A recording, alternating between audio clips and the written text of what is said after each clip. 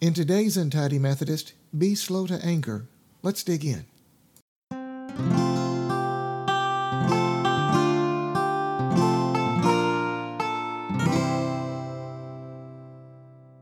Today's passage comes from Proverbs chapter 16, verse 32.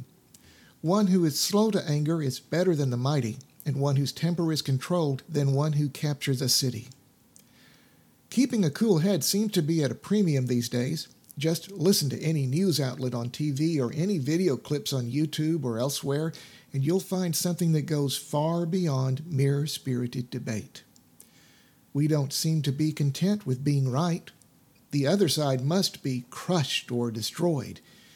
Name a major issue of today, and you're guaranteed to hear nasty words from people on every side.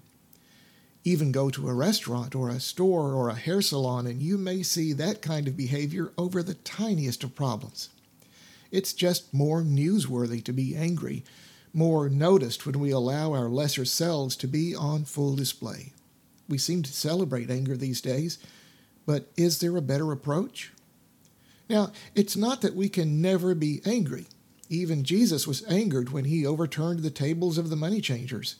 There are times it is absolutely justified that someone would be angry.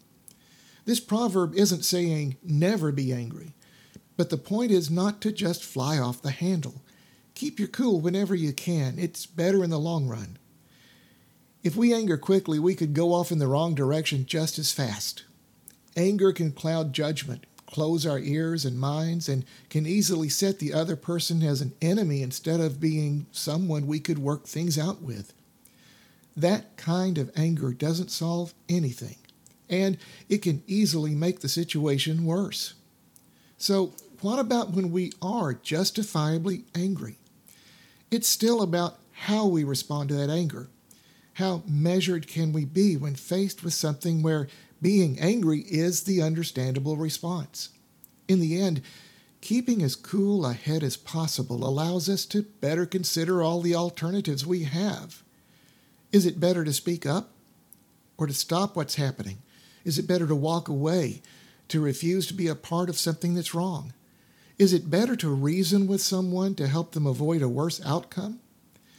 The minute anger takes over and the shouting begins, it's hard to reverse course and think about all the options you may have. How we handle those situations reveals our character. People see how we handle all sorts of situations, and how we handle those situations that make us angry are particularly important. Anyone can fly off the handle. Just check out the latest videos. Not everyone can keep calm in the face of adversity. Not everyone can handle things well when they are upset, whether justified or not. The greatest respect often goes to the person who has that slow fuse, who saves their anger for when it's truly justified, who can express that anger without flying off the handle. There are a lot of bad things that happen in this world. There are injustices that happen every day. There are plenty of reasons to be justifiably angry. But there are also the little things that make us mad that should be easier to handle. Like getting cut off in traffic can be upsetting, but shouting and honking your horn may not make it any better. I could learn that lesson sometimes myself. So let's all try to watch what makes us upset, and just as important, let's try to watch ourselves and how we respond. People are watching, and they judge us as Christians by what we say and do. Let's show them someone who's slow to anger, but always willing to stand up for what's right. Let's demonstrate what Christ would have us do every day. Will you pray with me? Loving God, help us to be slow to anger, quick to care, and dedicated to following you more closely every day. Help us to share your love by what we say and do. Through Christ we pray. Amen.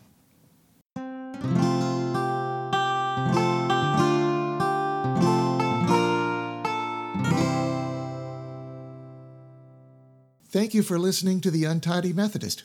You can find our free podcast on Apple Podcast, Google Podcasts, Spotify, SoundCloud, Facebook, CastBox, and Podcast Addict. Please like, subscribe, share, follow, and tell a friend. You can find an archive of all our podcasts on theuntidymethodist.org. Your comments, your suggestions, and most of all your prayers are most appreciated.